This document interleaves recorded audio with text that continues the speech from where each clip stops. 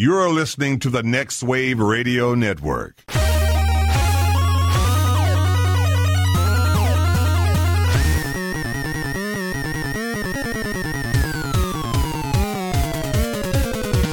I remember when they first started doing their streaming, and I thought, it's not really going to go anywhere, because even back then it was still mostly dial-up was kind of the norm. Yeah, how are you going to stream a movie? That's impossible. We'll never have internet that fast. 2.5 hours of buffering. Right? Yeah, I know. I could barely download songs from Napster. Man, those are like 3.5 megs. How the fuck am I going to stream a movie? Right. Oh my god! Unless it's porn. I found a way to do that. Yeah, right, absolutely. Porn leads the way. It really does with all technology. Saying, yeah, porn finds a way. Finds a way. Indeed. VHS to HD to Blu-ray and now VR. Yep. Hopefully it's going to do something with cryptocurrency. One of the coins that I bought into, they were the first ones that Pornhub accepted. Oh, that's right. Yeah. That's how you know who the winner is. Right. Yeah. Well, now the same coin is apparently partnering with somebody that's going to do over-the-air charging for your cell phone. Oh, interesting. And I'm assuming that's going to be once 5G gets all rolled out because of the power bands and all of that stuff. Right, have to. But I mean, imagine a subscription service to where you never had to charge your phone. Yeah, it was just constantly charged, huh? Yeah, you would never have to plug it into the wall to charge it. I like the whole, Internet of Things where, like, oh, your refrigerator and your oven and your air conditioning are all going to be connected and you can control it from anywhere. But the fatalist in me, the pessimistic one, and Jason, you're a bit of a conspiracy theorist. I bet you can follow me here. But like, I am too. I had an idea for like a horror movie one time. I talked about this on the editing bay once, where it's like your house takes over. Like, because we have all these cameras inside. I have like 4 of those Nest cams, like one in every room. We've got a Ring doorbell, with a camera on it. And when it starts to control your thermostat and like turn your oven on and stuff, I was like, what if you're it's almost like her. What if your home computer, your smart home, fell in love with your girlfriend or your wife or whatever, was trying to snuff you out and like tries to kill you, like locks you in, controls the locks. So it would like lock you in a closet and turn the gas on in your oven without lighting the pilot. There you go. Yep. Yeah. Yep. Iranian hackers, somehow figure out how to. Hey, man. Hey, look, if they can fucking hack a nuclear power plant, surely my Whirlpool refrigerator isn't far behind. The scary thing is the Whirlpool refrigerator probably has better security than the nuclear power plant. That's a good point. Yeah, they're not all running on USB sticks. Floppies, yes. Mm-hmm. I'm pretty sure that's what the nuclear arsenal, like all of the missile silos. All of the floppies? Yes. They are still running off of floppies because of the susceptibility to connecting them all online. I mean, that makes sense. That's just a whoops. I mean, you remember when all of the tornado sirens got hacked? Oh, that's right. Here in Dallas, yeah. Yeah. And I mean, the conspiracy theorist, I was freaking out that night. I mean, I called my friend in Plano. I was like, dude, do you hear sirens? He was like, no. And I was like, are you sure? And he was like, dude, did you finally go off the deep end? And I walked outside because, I mean, it was completely and totally clear. Yeah, I could see every star in the sky. And it was just like the purge, So just imagine that with, the nuclear missile arsenal of the U.S. Yeah.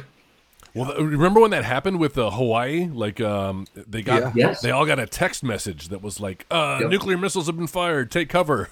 And for a good half an hour, people were freaking out. Now, I would have been one of them had I lived on that island. Yeah. A lot of laundry was done that day. Well, that's a perfect segue to go right into the show. It's the 16-Bit Gladiators here on the Next Wave Radio Network. My name is Joel. I'm playing the part of host today, and we've got a couple of guest hosts joining us. Jay Gunn, who has been on since the beginning, and by the beginning I mean back in November. And joining us for the first time since our little reboot here is Jason Jasinski, is our special guest this week. You were on this podcast quite a few times back when it was called the 8-Bit Gladiators about 5 years ago. Indeed, you've doubled your bits since then. Yes. That's right. It only took us. We have upgraded. Only took us like 10 years. In 2030, you can subscribe to the 32-Bit Gladiators, and so on and so forth. Well, this week, our topic du jour is reboots, franchises that have been rebooted, sometimes multiple times over the years, and to varying degrees of success, I would argue. Some of the reboots have been fantastic and gone on to, we're still getting sequels from these reboots. Others were kind of a one and done because, for whatever reason, they didn't quite hit the mark and quite capture what was special and magical about the first version of that game. So we're going to talk about some of those from the past, 40 years of video gaming. Have video games really been around for 40 years? Been around for a while. Jason, you're a bit of a PC gamer, correct? Indeed. In fact, I went probably more PC than console. Yeah. I think you and Jay have that in common. Give us a little bit, and the listeners, a little bit of history, your video gaming history. Well, I found my dad's Atari 2600 behind the TV. And I mean, I played E.T. on the Atari. Oh, I'm sorry. I had an E.T. cartridge. I think Pong and Combat. Combat was fantastic. Combat, yes. Those were the first couple games I played. And then, actually got a Tandy was my first computer. I remember those. Wow. And it was it wasn't even it was a keyboard that plugged into a TV, and you backed everything up to cassette tape. So I mean, it was very primitive, where you actually had to you could actually program your own games. They had little manuals that you could actually code. Did you ever do that? One of them I did, but it took so long, and I forgot to save it. Oh, no. And I turned it off. Oh, no. Oh, no. Well, that was really the last bit of coding on that. Yeah, that's kind of that kind of sets you up for your career today. You learned a very important lesson about backing up. And yes. All right, so you got the 2600. Yeah. When did you? Any other consoles before you made the jump into PC gaming? So I did have a Nintendo. I begged my parents for a Nintendo. Of course. And of course they said no and no and no and no and no. And then for Christmas, magically a Nintendo popped up. I played a lot of original Nintendo. And then I actually started building PCs. Uh-huh.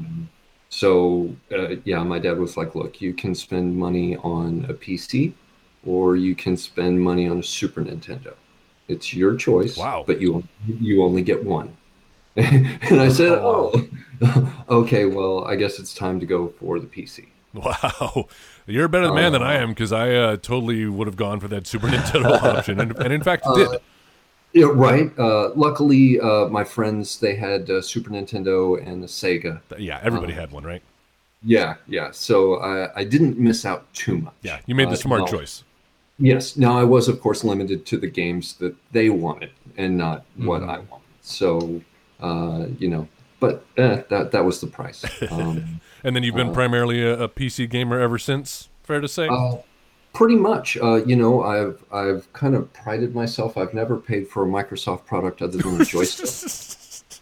You're a man after my own heart, Jason. Right. I've bought a couple Microsoft controllers, but I've never bought an Xbox. Never bought an Xbox One. Wait a minute. Aren't you talking to us through Microsoft Slate or whatever it's called? Yeah. Funny enough, just like my iPads that I have, I've only bought what were they? The iPods. The iPod. I had yeah. an iPod. It's so funny that we've forgotten what iPods are called.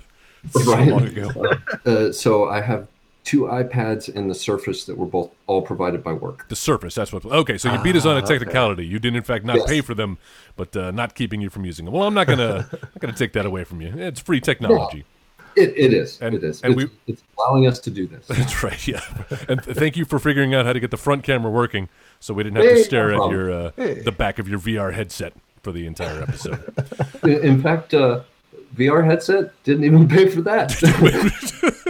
What is in your room that has been paid for by you, Jason? That's an episode in itself. Hardware. Yes. But Joe got me into the Quest beta.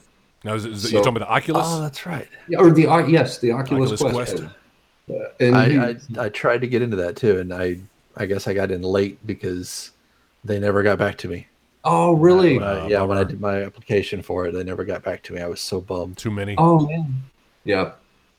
And it's great. It just gives me a headache. Yeah, I found I have probably a 15-minute limit on those things before I start getting a little vertigo and got to take it off before I hurl on my bed. Right. Yeah, and I mean speaking of reboots, VR is almost a reboot of gaming. In it. That's a good point. I like that. A really good way to think about it, actually. Yeah. Yeah, I mean, you're definitely more active. And I think that may have even started with the Wii. With all of the motion. That's true. And, exercise and all of this other stuff. So great segue.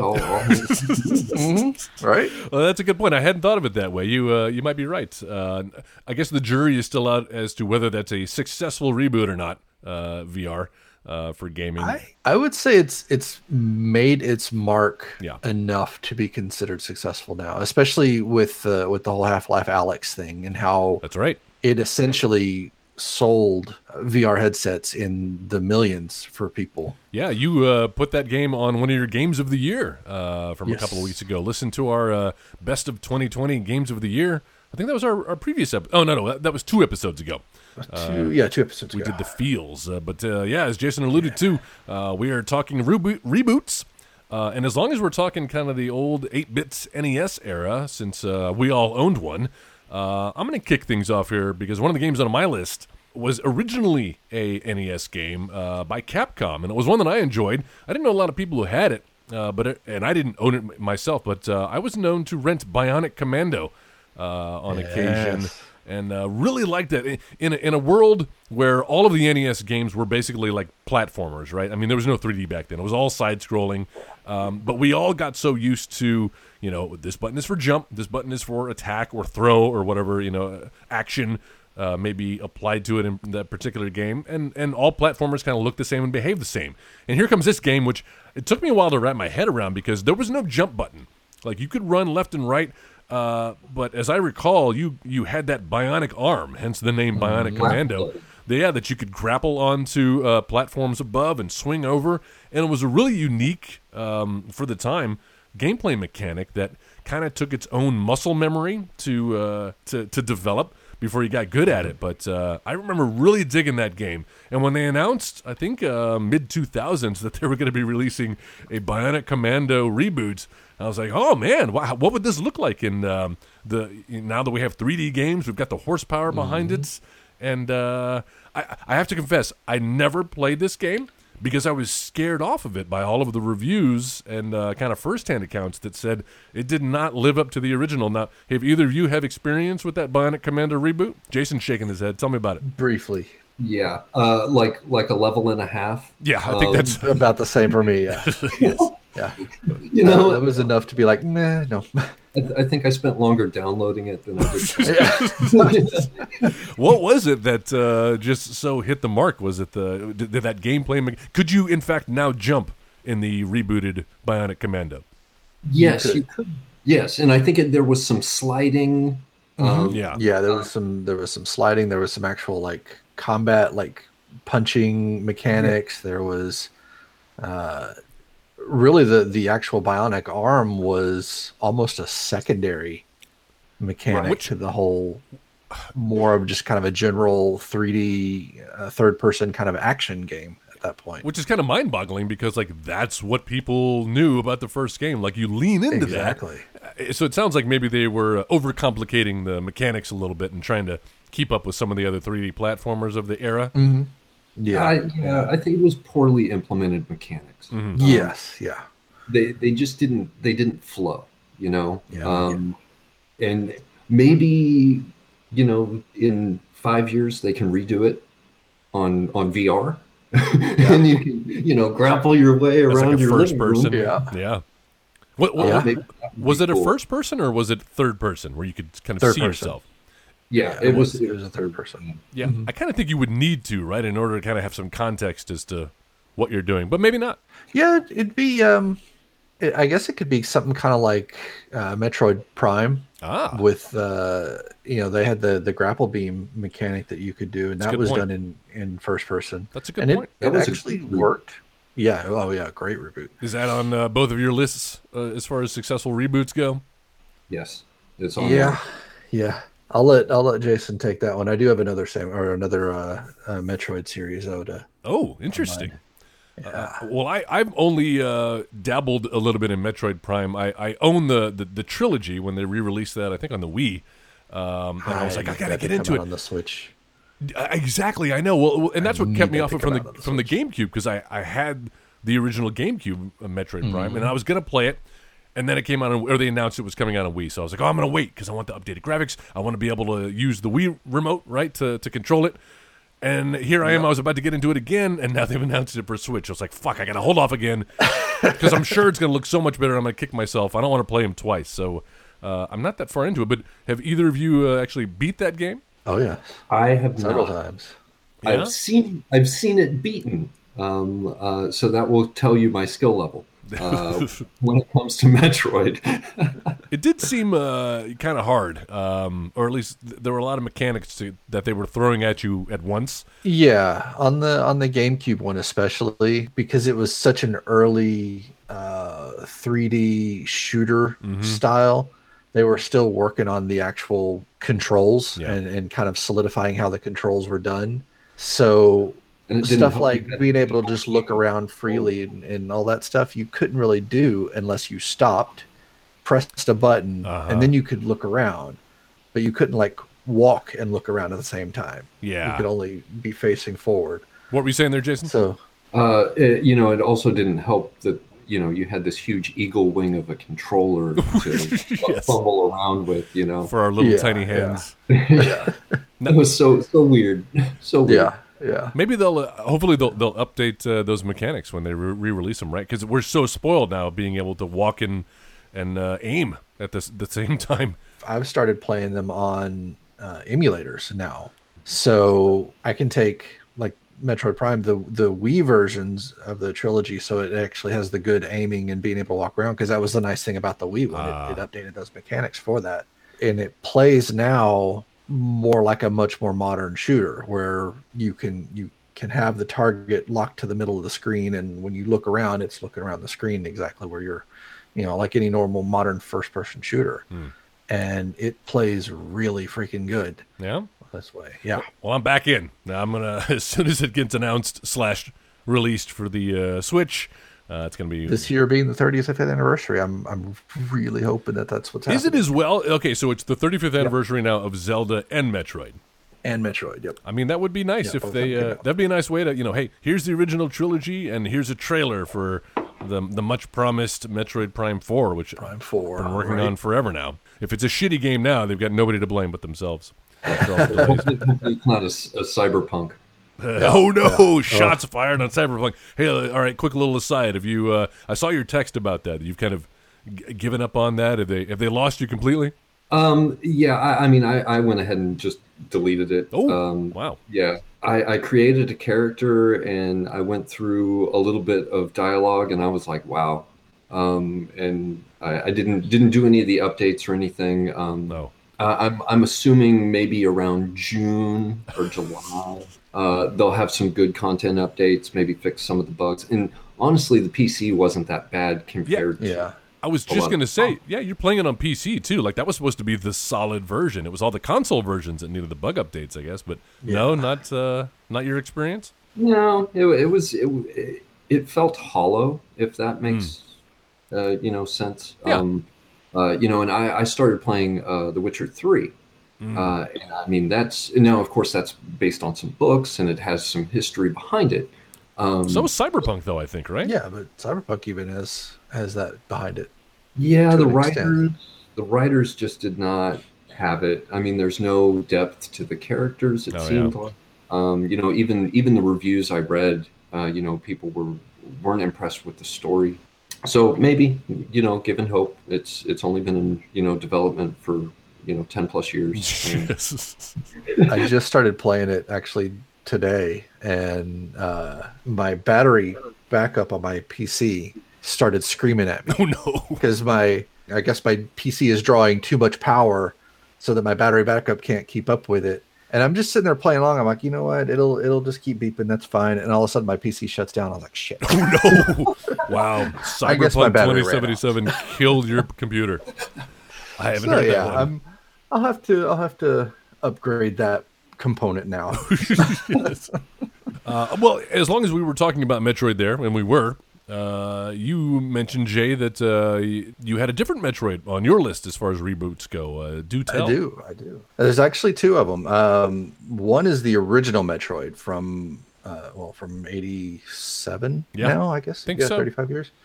That one got rebooted on the Game Boy Advance as Metroid Zero Mission. Ah, yes. And it was more of a remaster where it was just, updated graphics and stuff, but they added new content into it as well. So that's kind of why I consider it a reboot. Interesting. New boss fights that you can go through, a whole new section that didn't exist in the first game or in the original game to explore around in. And then the other one, there was 2 remakes for this game. It was Metroid 2 from the Game Boy. There was a fan remake that came out called AM2R, which stands for Another Metroid 2 Remake. And Nintendo actually, I want to say it was a year and a half or 2 years later, had put out their own remake on the 3DS. I have that from one. The Samus Returns. Between the two of those, I think it's generally considered that AM2R is the better remake of the Game Boy version. Yeah. But Samus Returns is the better in terms of because it has new content and it has the more up-to-date graphics. It's got all these new moves that you can do that you couldn't really do in the 2D confines like they did with AM2R. Yeah. So there was a lot more fluid movement. Yeah, a lot more fluid gameplay. I have to admit, I haven't played either of those, even though I own that second 3DS Samus Returns. I picked it up because I was excited about it. I never got to play that one on the original Game Boy. Everybody always talked about it was like right up there underneath Super Metroid as far as one of the best Metroid games, which is saying a lot. There have been a lot in that franchise. So, yeah, I'm excited about picking that one up. Yeah, it's great.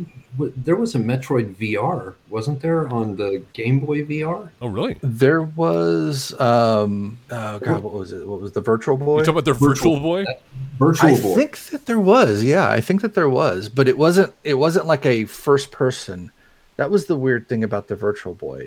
There wasn't really anything first person because it was basically Game Boy games with the goggles that you put on. So they were just kind of that almost faux kind of 3D where you get some depth to it, but otherwise they were just kind of flat games. And I believe there was a Metroid for that. That was the Metroid Beta instead of Metroid Prime, I guess. It took off. I would like to see something that they do with, what was it, that card, the cardboard? The VR stuff that they were doing for it. Yeah, Labo. I would like to see something that they do with Metroid Prime 4 when it comes out. Oh, I bet they will, because they put too much development time in that to just have a couple of lousy Zelda Breath of the Wild adaptations. So it's that, and I think Mario Odyssey, where you can kind of play. Yeah, Odyssey did a little bit, and Mario Kart, I think, had a little bit. Oh, too. That's right. But they were really kind of afterthoughts, right? They weren't even fully fleshed out. It's like, hey, look what we can do with cardboard. Gotta love Nintendo for that. All right, moving along. Jason, how about our guest? What's up on your list of rebooted franchises? Well, and this one's almost a total redo, and that's Warcraft. Oh, yes. Interesting. It went from, strategy, top-down, build, harvest, mechanics, to a first-person role-playing game that, hundreds of thousands of people probably lost their job and relationships. And I mean, it had come right after EverQuest. Yeah. And I never played Warcraft. I watched people play Warcraft. Sure. But I played EverQuest, and it was just as bad. But I want to say there's still Warcraft servers up. Oh, absolutely. yes. Like the enormity of the community behind that game cannot be overstated. Like I think even today it's still like one of the, maybe not anymore. Like you said, I think they've been slowly shutting servers down. People move on, but at the time that to me was the first kind of a mainstream MMO. Would you call that an MMORPG? I always forget the acronym there. Seeing commercials with celebrities talking about a World of Warcraft game, like that was just something you didn't see those kind of everyday normie endorsements, especially for something as nerdy as Warcraft. Right. Exactly. I'm sure Blizzard paid some good money for that. True. But I mean, I would probably classify that as one of the most successful reboots. Yeah, that's a good point. It spanned genres of games, But I was thinking about that today. I was like, wow, that went a completely and totally different direction. And what's on the horizon? Anybody know for World of Warcraft? Because I seem to recall hearing they're redoing something with it, right? They just released an expansion. I think it was called the Shadowlands or something along those lines. I'm looking on the website right now. Shadowlands now live. Yeah.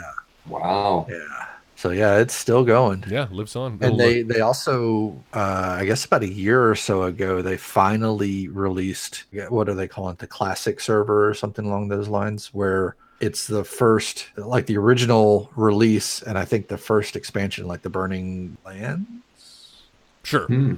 Burning Throne? Sounds right. Whatever it was called. But it was like the first initial release of the game and the first expansion. So all of the improvements that they've made to the game since then are no longer there. Whereas a lot of people who played it back in the day, which I would be one of those people. He says with shame. Yeah. It's a safe space here, Jay. It's okay. Time on that game. No judging. But a lot of people from back then would consider a lot of the new things, the new mechanics that they've added to the game, more dumbing the game down and making it too easy, so they didn't want to play it. So they've been doing essentially pirate versions of the server where people could go and play the original release of the game.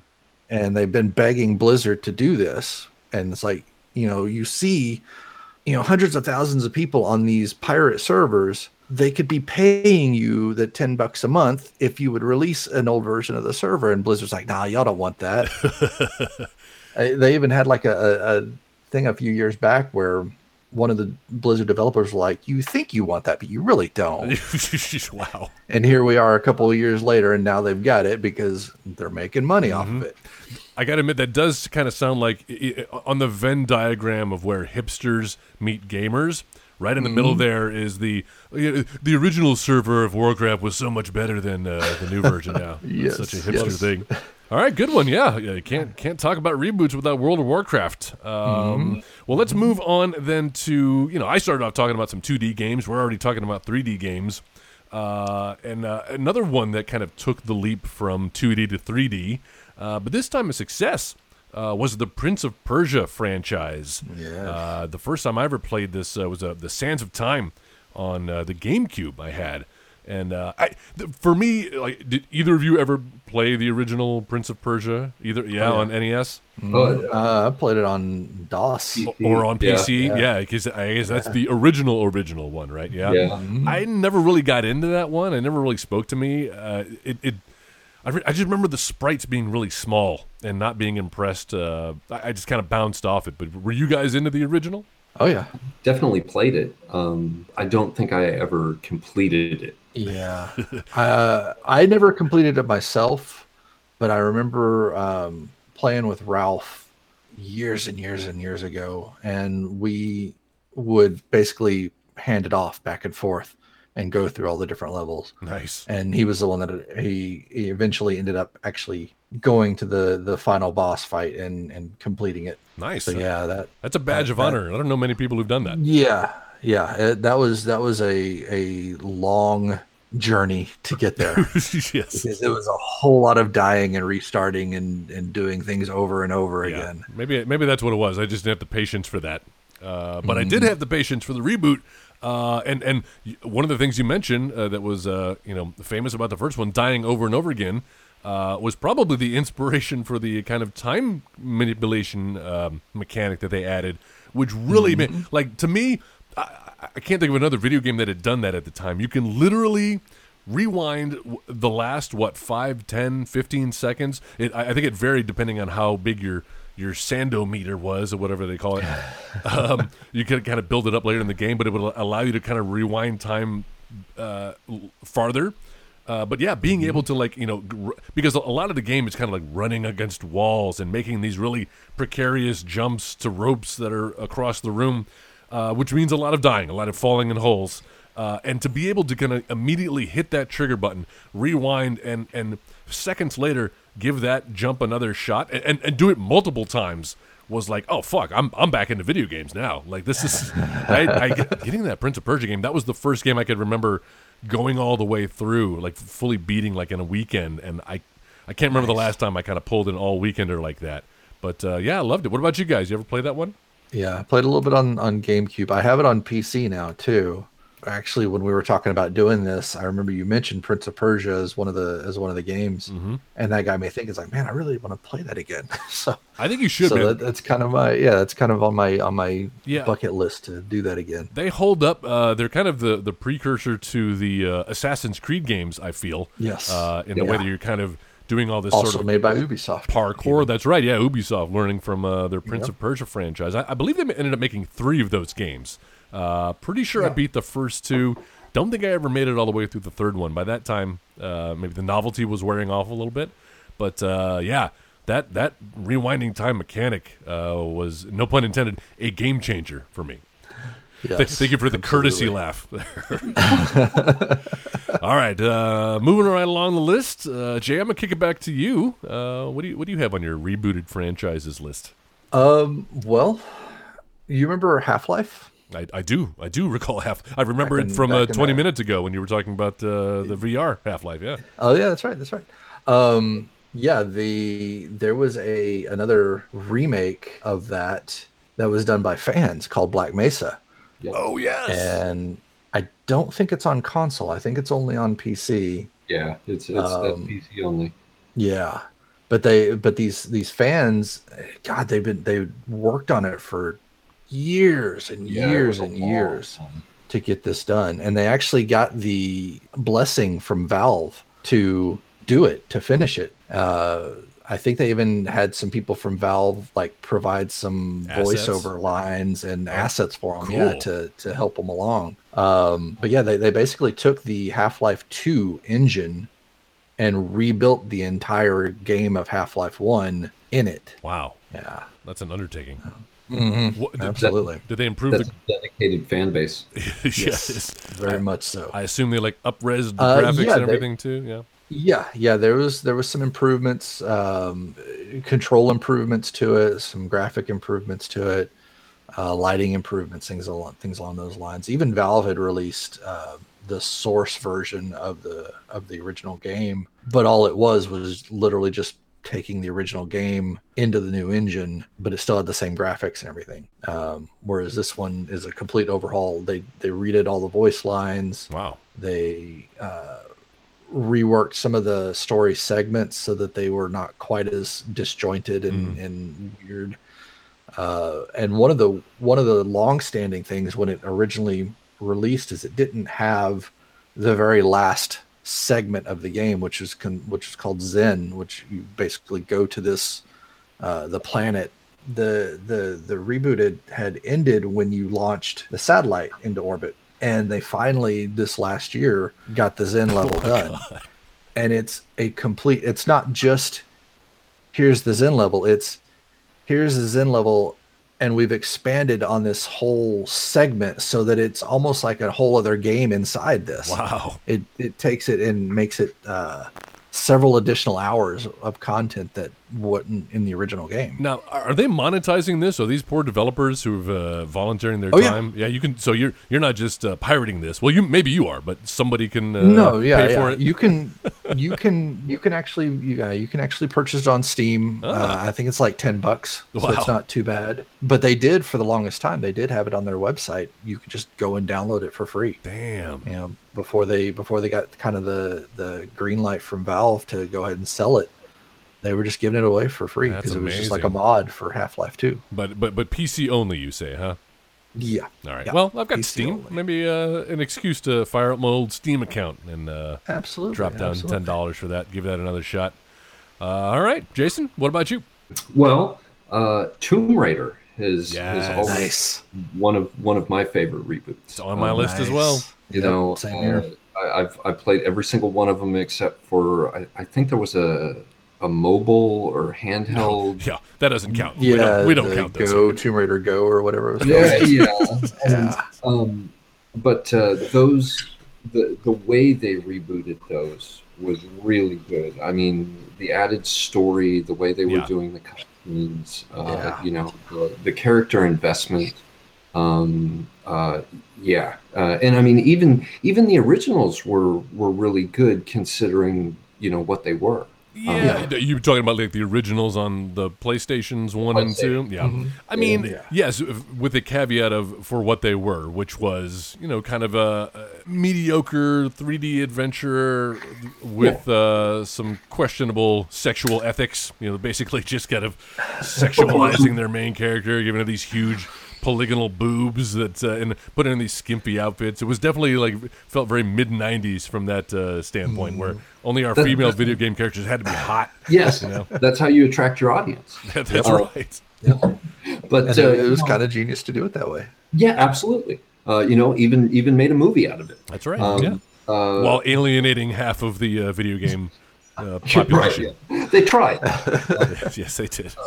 But you know, even the first ones were really you know, puzzles with a little bit of story thrown in.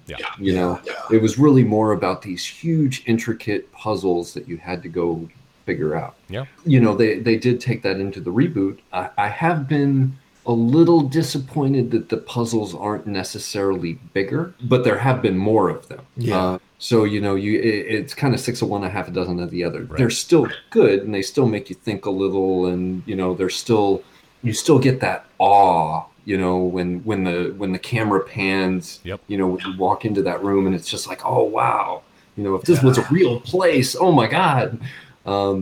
But yeah, I think those are very good examples of some well done reboots. Yep, I got to agree. Yeah. I just went through that first one this past year. Played it all the way through with the misses. We've now started the second one, and it just did everything right. I mean, the acting, the voice acting, and the story. You know, when we have, you know, things like Uncharted 4 and The Last of Us 2 and Red Dead Redemption 2, where, you know, we've got real professional actors here. It feels a little, you know, high school musical to me. But still, considering, you know, what was the last Tomb Raider game before these reboots? It was Underworld, I think. I think you're right. Which back when the franchise was kind of losing its way. And that's all it takes. You kind of stand back from your franchise for about 10 years, kind of see where the industry is, and, you know, put a fresh coat of paint on it.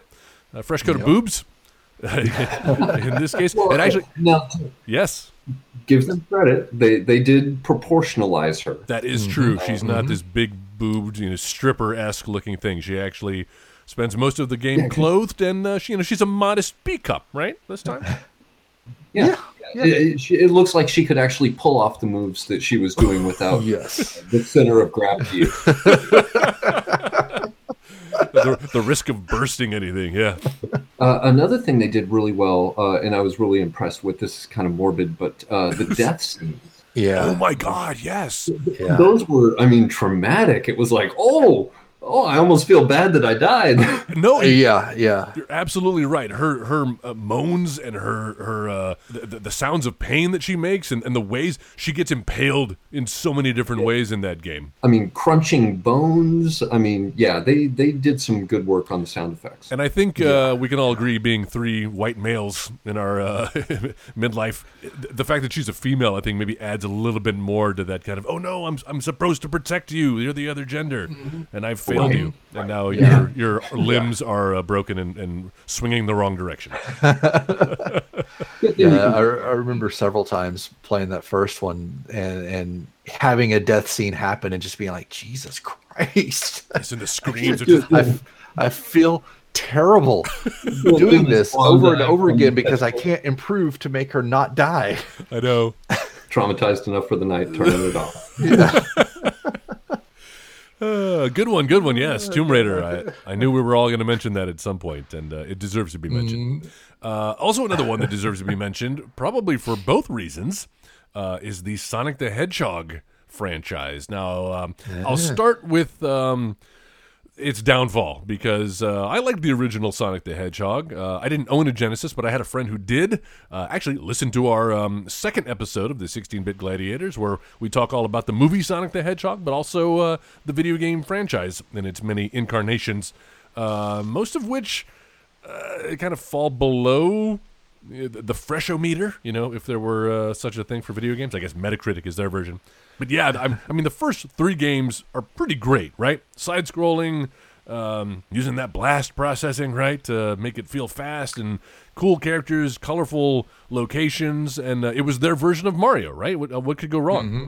And I loved it. I think Sonic 3 actually is probably my favorite of the original Genesis titles, where they kind of learned everything they had from the first two, and really refined the gameplay. The controls were a little tighter in that one. Of course, you got Tails there, and I think did Knuckles show up in Part 3, or was that his own game later? I think Knuckles showed up in 3. I think so too. I think so. Like those, but then of course Sega lost its way both on the hardware side of things with the Saturn and the 32X, and just releasing and finally the Dreamcast, which I think was the final nail in that console coffin for them.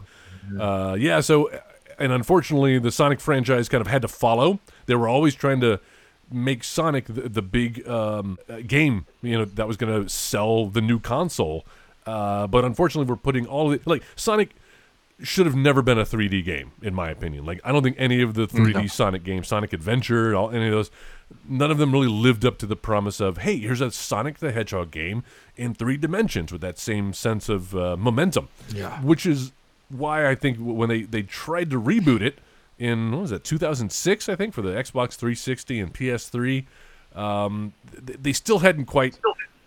I guess that was the culmination of years of them trying to... yes, failing, correct. Yes. What's funny about that is, they did the same with Mario on Mario 64, and it worked out really well. It worked out great. Yeah, I mean, how many 3D Mario games are there now?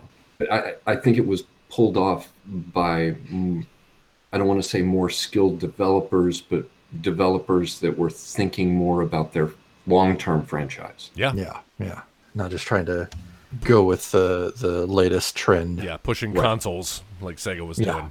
But having said that, I think Sonic has now had a successful reboot that started with Sonic Mania. Man, about this is like the third or fourth game we've talked about now, where developers have taken it into their own hands, taken a property that they loved, and put the time and energy in it, and figured out what was great about the originals and rebuilt it. Because Sonic Mania, Jay, I think you know the story, right? Was just some guy who was fooling around. Tell the story. Yeah, it was basically a fan just started building his own Sonic game, and he was actually, I remember developing the game simultaneously with 2 different versions, as far as 2 different graphic versions, because he thought if Sega has a conniption fit and says, no, you can't do this, then he could just flip the graphics and have his own version of a Sonic style game, just with his own, unique graphics on it. But Sega loved it, and that's one of the things I really have to commend Sega for, is because they embrace this their fan community in this way. And even like they released the Sega Classics series of all of their old games, and at least on Steam, I don't know if they have it on the consoles the same way, but on Steam they have it opened up to the Steam Workshop, so people can go in and take those games, modify them, make different versions of those games, upload them to the workshop, and they're just available to play, like whole new versions of all the old Sega games. It's like their version of Mario Maker, huh? It's Sonic basically Maker. Yeah, absolutely. And that's kind of what happened with Mania. They fell in love with it and essentially hired the guy and built out the whole game from there, and I guess made him part of the original, or part of the Sonic team. Nice. Yeah. I mean, I've only played a few levels in it, but I think he totally captured the kind of feel, and it actually, in my opinion, and maybe just my memory playing tricks on me, but it feels better. It feels tighter. It feels, yes. When you go back and play those old ones, you kind of forget how slowly, for a character that's supposed to be, they're marketing all on his speed. Like, it really takes him a long time to kind of ramp up, and so they've tightened that up a little bit. And he's never looked and controlled better. Jason, have you played this Sonic reboot, Sonic Mania? I sure haven't. I'm gonna have to look for that. It sounded like you mentioned earlier you're not much of a platformer, huh? Platformers they were good at the time because that's what they could do. That's right. I think what honestly killed the platformer for me, and this is really sad to say, it was Teenage Mutant Ninja Turtles. Oh no, the NES one. Yeah, NES one. Yeah, that notorious piece of shit. Man, I'm so glad Joe's not on this episode, because he'll try to defend that game as he did a few weeks ago on the podcast, but he's not here right now, so we can all agree that that game was frustrating as shit. Yeah, I was just so. I mean, I'm pretty sure I had saved up for like a month and a half to get it. Yeah, it's Ninja Turtles. More than that, and after that, platformers just didn't really do it for me. Interesting. Wow. It ruined you for all platformers. That's funny. After that, I want to say that was right around the time Wolfenstein had come out on PC. Oh yeah. And I mean, that wasn't platformer, and I mean, I spent many hours killing actual Nazis. Granddaddy first-person shooter. Yep. And another game that's been kind of rebooted. Have either of you played the reboot? Yeah. I've played the Wolfenstein New Order, but I haven't played any of it, like the sequels or the Youngblood that's one that just came out. That's the latest one, right? Yeah. Yeah. But yeah, the reboot of that one was, and it was kind of the same way with the Doom reboot. They were just kind of this shot in the arm of going back to kind of this old school shooter, where you're not locked down on these corridor style levels. You could actually go and do, you had verticality to it. You could shoot things above you and below you, and you had to keep an eye on things that were above you and below you that were also shooting at you. I think it's fantastic the way that they did it. It's kind of along the lines of the Tomb Raider one. They really thought about what made the original games so great and just improved on every aspect of it. Yeah, that's what makes a good reboot, isn't it? Right, it kind of distilling down what people enjoyed about the original and doubling down on those aspects. Is when they take these tangents and these left turns when we start to get things like a Castlevania 64 or a Donkey Kong 64, or really any of the 64s that wasn't Mario 64. Pretty much, yeah. It was like the Wild West, what can we throw a label on? Yeah. I hold my beer because Superman 64 would be my answer, which notoriously. Oh my God. I guess GoldenEye 64. There you go. There's still a lot of people that are fond of GoldenEye. Oh fuck yeah, man! Classic. That's they did it right. Yep. Is that multiplayer really is what people love about that? Yeah. That in the room multiplayer. Yeah. Because nobody likes playing Mario Kart by themselves. No, exactly. It's kind of sad. Nobody likes playing GoldenEye by themselves. Yeah. Actually, I think GoldenEye recently either got a remake or is still in the process of being remade. Well, by fans. Really? Yeah. I don't think it's sanctioned though, so I don't think they'll be able to actually release it officially. But it could be a mod for things. They did give that kind of a reskin though, didn't they? For next gen a few years back. Yeah, they did on I know it was like the Wii and the 360, PlayStation 3. They did have a version, and I want to say it was weird because they used Daniel Craig for Bond instead of sacrilege. Pierce Brosnan. Yeah, it's like, how are you going to release a GoldenEye game with Daniel Craig as he wasn't even in the Bond? movie. Yeah. I mean, might as well just roll them all out, right? Put Sean Connery in there and Roger Moore. Now that would be cool if you could select skins. Which Bond do you want to be? I call dibs on Timothy Dalton. I know nobody wants him, but he was one of my favorite Bonds. I don't know why. All right, so Jason, I still think it's your turn. What do you have next? And this probably won't be very popular. Can't wait. I liked the King's Quest reboot. Yes. They really did a good job on that. I was really impressed. And that was, oh Jesus, they had like 6 or 7 King's Quest games. Oh yeah, and they were all I want to say there was 8 actually. Oh, 8? No kidding. I think so. Yeah. But I mean, that was like the heyday of Sierra. It was the point and click goodness with the puzzles that you had to really think about, and which items do you combine, and that and Monkey Island. Oh yes. God.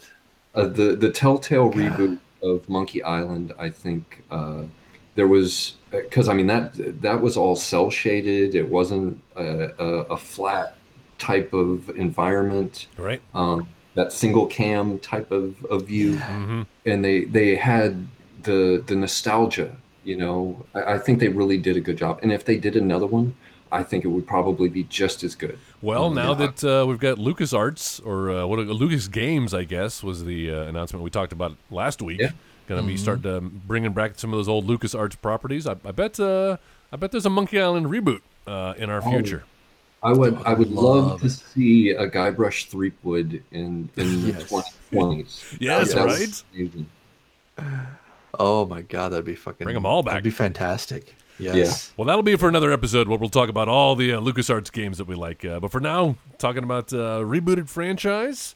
Jay, did we skip over you? I feel like maybe we have skipped over you. We might have. Let me kick it back to you. What else do you have there? Well, I guess going kind of back to the NES with the original Zelda, Breath of the Wild. I kind of consider that one to be a reboot of the franchise. Absolutely, it's on my list too. Preach. Yeah, it kind of takes the best of the 3D Zeldas and brings it back to the old school original Zelda of just dropping you in the world and saying, go play. Yep. And I fell in love with it from the start. I've put well over 300 hours into it. Yeah, same. Wow. And I still love it. Yeah. I've played through it at least 3 or 4 times. Wow. And I will continue playing through it because it's just that, I don't know, there was just something that caught my attention with it and just held on and is not letting go at all. You never get tired of being in that world, and the controls are so tight, and the mechanics and the gameplay itself is so fun.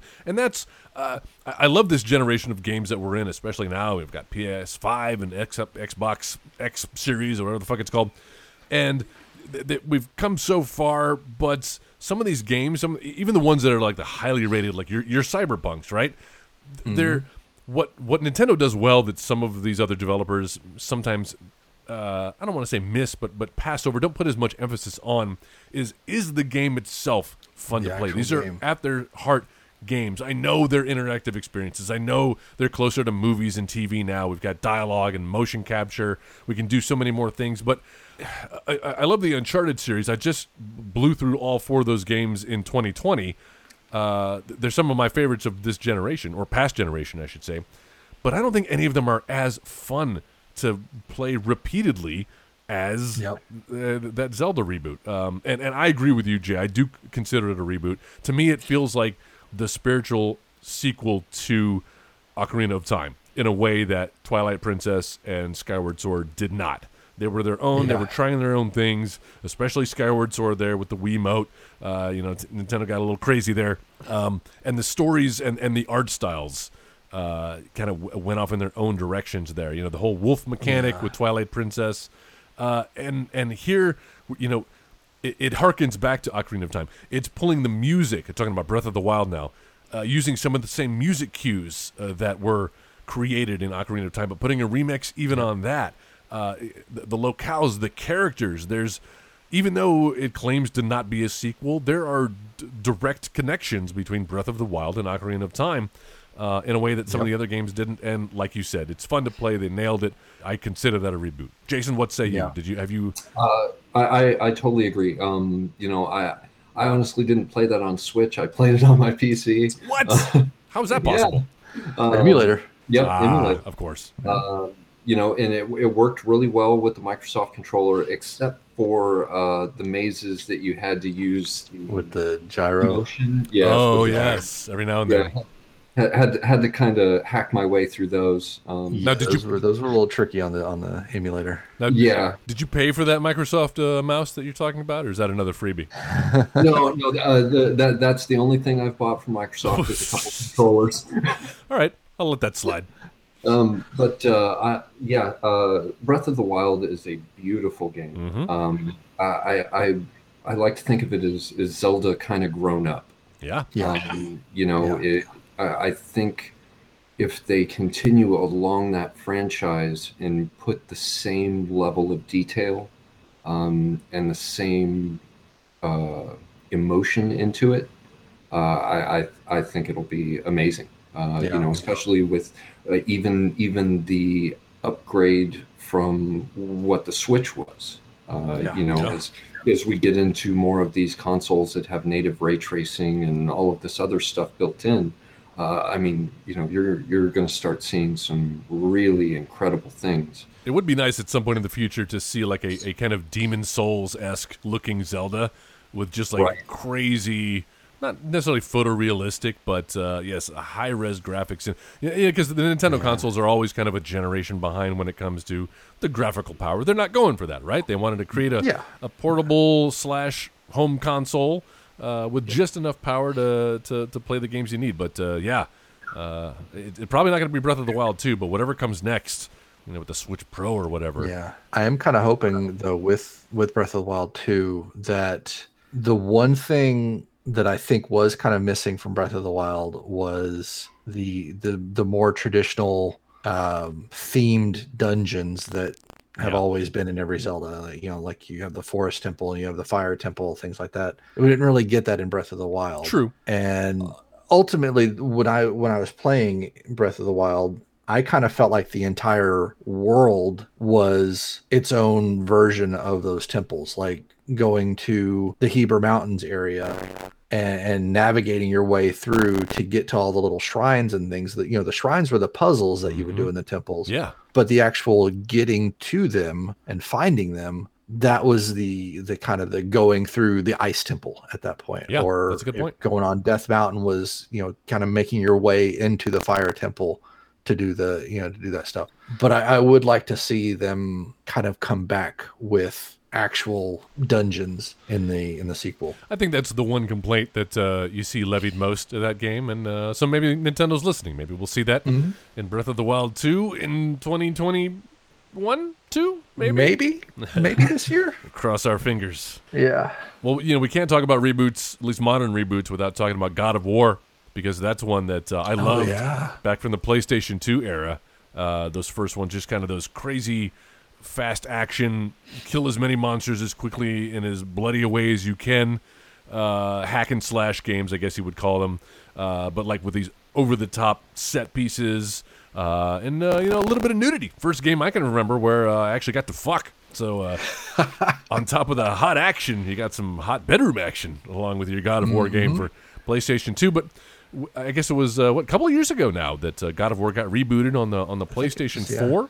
And I'm still working my way through it. I haven't beat it yet, but really love how again, in the same way you mentioned Breath of the Wild is like the grown-up version of Zelda, this rebooted God of War is the grown-up version. And not to say that, obviously the original had R-rated elements to it, but grown up in the sense of storytelling and acting and atmosphere and the direction they took with that game. I love that it's basically, I'm a video editor / videographer by trade, and I love the way that the entire game is basically one shot, one continuous unedited shot. There aren't a lot of, they don't do cutaways. They keep it in real time. The camera will move around, but I don't think there's any quote unquote cuts in that game. And it's just nice. Beautiful. 1917 of video games. Yes, exactly. The 1917 of video games. Nice. Either of you have opinions on that reboot? I haven't actually played it yet. I've watched a couple of Let's Play videos, and I was struck, kind of like you said, it's a very much more of a cinematic quality to it than the original 3 games. And I also noticed it was, I guess, slower paced, but I don't know if it picks up as you go along. Because you're not just completely blowing through hordes of enemies. You're now taking on maybe 1, 2, or 3 at a time, and you don't have your whip swords, chain swords that you had. I think you're right. They're really kind of putting more of the focus on finesse and not just I'm going to kill. It's not the Hyrule Warriors of God of War, where I'm going to kill 30 characters with one blow. It's really kind of mano-a-mano at a time. Yeah. At least as far as I've made. Yeah. All right. Anybody else? I think we've almost run the gamut. I think maybe going back to your sexy time comment on God of War, Leisure Suit Larry actually did some reboots. Oh, that's right. Did they really? Yeah. I remember walking into the PC, like the electronic boutique in the mall back in the day, and you'd be in the PC section, and there's SimCity, and here's all these other PC games I recognize, and then looking at Leisure Suit Larry, and like, what the fuck? Like, as a 12-year-old trying to wrap your head around this game that's part softcore porn, part SimCity, right? Yeah, it was. Just bizarre for its time. Yes, it's even more bizarre when they rebooted it. And the whole thing about the game is you're trying to get laid and you never do. So it's one big cock tease of a game. Huh? It is. You go through all of these games, never once. Did they remedy that in the reboot then? Does he finally get his I don't think so. I don't think so, yeah. Yeah, I'm almost positive. I mean, that's just the running gag. I know the one on, at least on the original Xbox, I think it was the first reboot of it. They had like these, it wasn't cutscenes, but it was like almost like cards. Essentially, like it would be like a screenshot of whoever you were at that particular moment trying to get laid with. It would come up with a screenshot of them not really naked, but kind of in that more of a seductive pose or whatever. Yeah, titillating pose. And then it would fade away, and then it would be kind of the after where Larry. Of course, I think on the reboot it wasn't Larry; it was like his nephew or something like that. Oh, really? And he wakes up, he blacked out because he's got too drunk or he got too high or something. So he's blacked out and missed out on his opportunity at that point. That's crazy. No. It's been so long. Published by Sierra, King's Quest Sierra, also responsible for Leisure Suit Larry. Wow. Also, right. Tied to everything. Is this is it called Wet Dreams Don't Dry? Is that the reboot I'm seeing from 2018? No, there's another one. Yes, I guess so. Crap! No, this one was called like Magna Cum Laude or something like that. And I think there was one before that. It was a movie, like a movie studio or something. They had several. I would probably call those unsuccessful reboots. Hey, listen, they've got their audience apparently. They just keep rolling these out. Yeah. So if you like softcore porn, I guess in your video games, where else are you going to turn? Yeah, right. And that's funny too, because we started off this conversation talking about how porn is kind of the pioneer for new technologies, floppy disks to Blu-rays to VR. And Leisure Suit Larry leading the way. And now you have these visual novels that basically they sell them censored, and so that way they can get their their normal mature rating or whatever, and then the developers will kind of put out like a code on their website to say, okay, put this code in, and it'll download the nude patch essentially, and it becomes this hardcore porn game at that point. That's okay. We rail a lot about microtransactions, but I can get behind that. That's a good, and no pun intended. That's a more advanced hot coffee crack for. Oh wow, I haven't heard that reference in forever. Hot coffee. Yeah. Well, making old references means we must be wrapping up. Let's get towards the end here. So let's. Anybody have any other honorable mentions before we put a nail in this one? I would give kind of an honorable mention, I guess, to Killer Instinct. Ooh, yeah. And you know what? Let's throw a whole fighter category in there, because I think the rebooted Mortal Kombat from I guess about 10 years ago. When I think they finally took the plunge into all 3D. And to go in 3D, and revitalized that franchise. And now here we are on Mortal Kombat 11, right? Is that the current one? I think so, with 12 on the way. Yep. But Killer Instinct was fantastic. I remember, and that was like 15 years removed or something, right, from the arcade game. At least 15 years, and they kind of did it genius because they just gave it away essentially for free. At least they had the rotating list of characters that you can play. Seasons, and just offering, if you want to have any character that you want at any time, hey, you just pay us $10 for season 1, and then when season 2 comes out, here's another $10 for more characters. So I think they did that kind of genius, and it wasn't like a throwaway game. It was a genuine, like, good Killer Instinct fighting game. Yeah. I love those, man. Yeah. Good call. One more that I saw on the list that I had no experience with, but since Jay, you had brought it up last week, talking about Conker's Bad Fur Day. Oh yeah, I had that on my list actually, and I completely forgot to put. There was a rebooted Conker. Did you? I never played the original. Jason, are you familiar with that game, Conker's Bad Fur Day, on the Nintendo 64? Yes, that was. I think that was one of the first Nintendo games that actually pushed some limits. Yeah, it had cursing in it, right? Yeah, with the dialogue and situational placements of things, and yes, that was a very fun game. I had no idea they did a reboot though. That's pretty awesome. Yeah, well, temper your expectations, because I think the reason you haven't heard of it is because we would fall put it in the unsuccessful reboot category. Jay, can you attest to that, or no experience with it? Are you talking about the one that they did for that, whatever that one, the Maker type of game? I guess so. Let me find it. Conker Live and Reloaded. Well, there was Live and Reloaded that was more like just like a remaster of the N64 one. Up-resed it. But there was another one that they did on the Xbox One, and it wasn't a standalone game. It was part of what they were going to do. I forget what it was called. It was like Dreams or something like that, where it was a kind of a game engine type of thing, like a very simplified game engine where you could build your own games, and they had a Conker game that they had started building into that. But I remember that one not doing very well. Yeah. I think the fact that none of us know anything about it attests to its quality and reception. So, not all reboots are created equal. Some are more equal than others, as Animal Farm would say. All right. Well, I think that about wraps it up. We've gone through quite a few here, over an hour. And easy to talk to you guys about video games and rebooting. And if you want to be part of the conversation, dear listener, you can follow us on the socials. That's right. You can go to 16bitgladiators.com, which is where I would recommend you go. You're going to find all the links there. You can subscribe to our lovely podcast right from there, either via Apple Podcasts or Spotify or your preferred podcasting app. Also, you can find links to our social networks, our Facebook page, which is 16-Bit Gladiators. You can also follow us on Twitter, which is at 16-Bit Gladiators on Twitter. Follow us there. You'll always know what topics we're talking about next week and what episodes we have in store.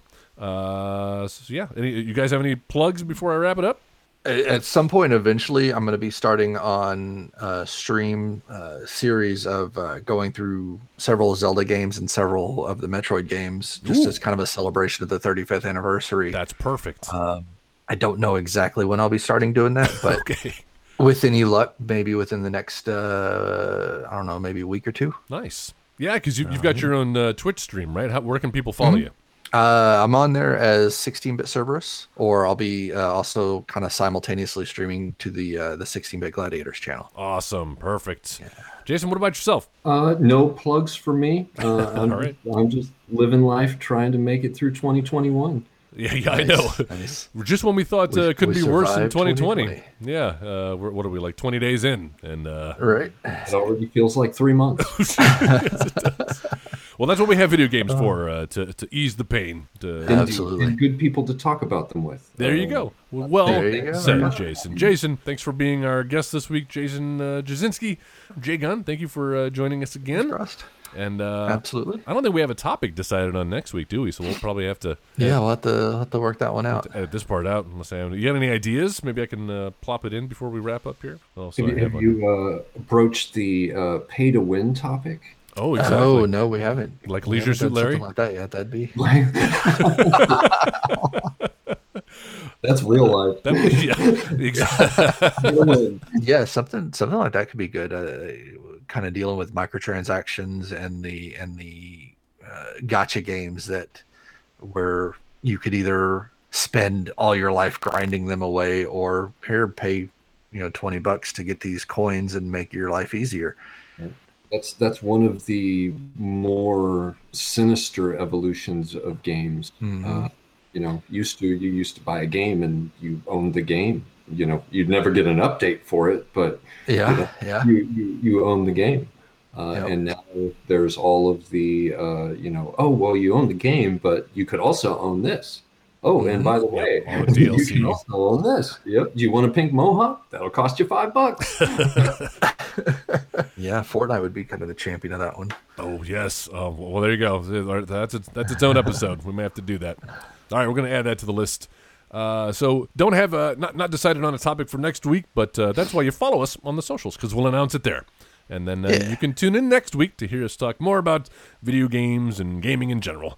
All right, so it's for me then to say, Jay, thanks for joining us. Thank you. Jason, thank you for guest hosting. Nice job. Absolutely. Thank you very much for having me. All right, and we will see you guys next week on the 16-Bit Gladiators. Bye, everybody. Have a good one. Bye.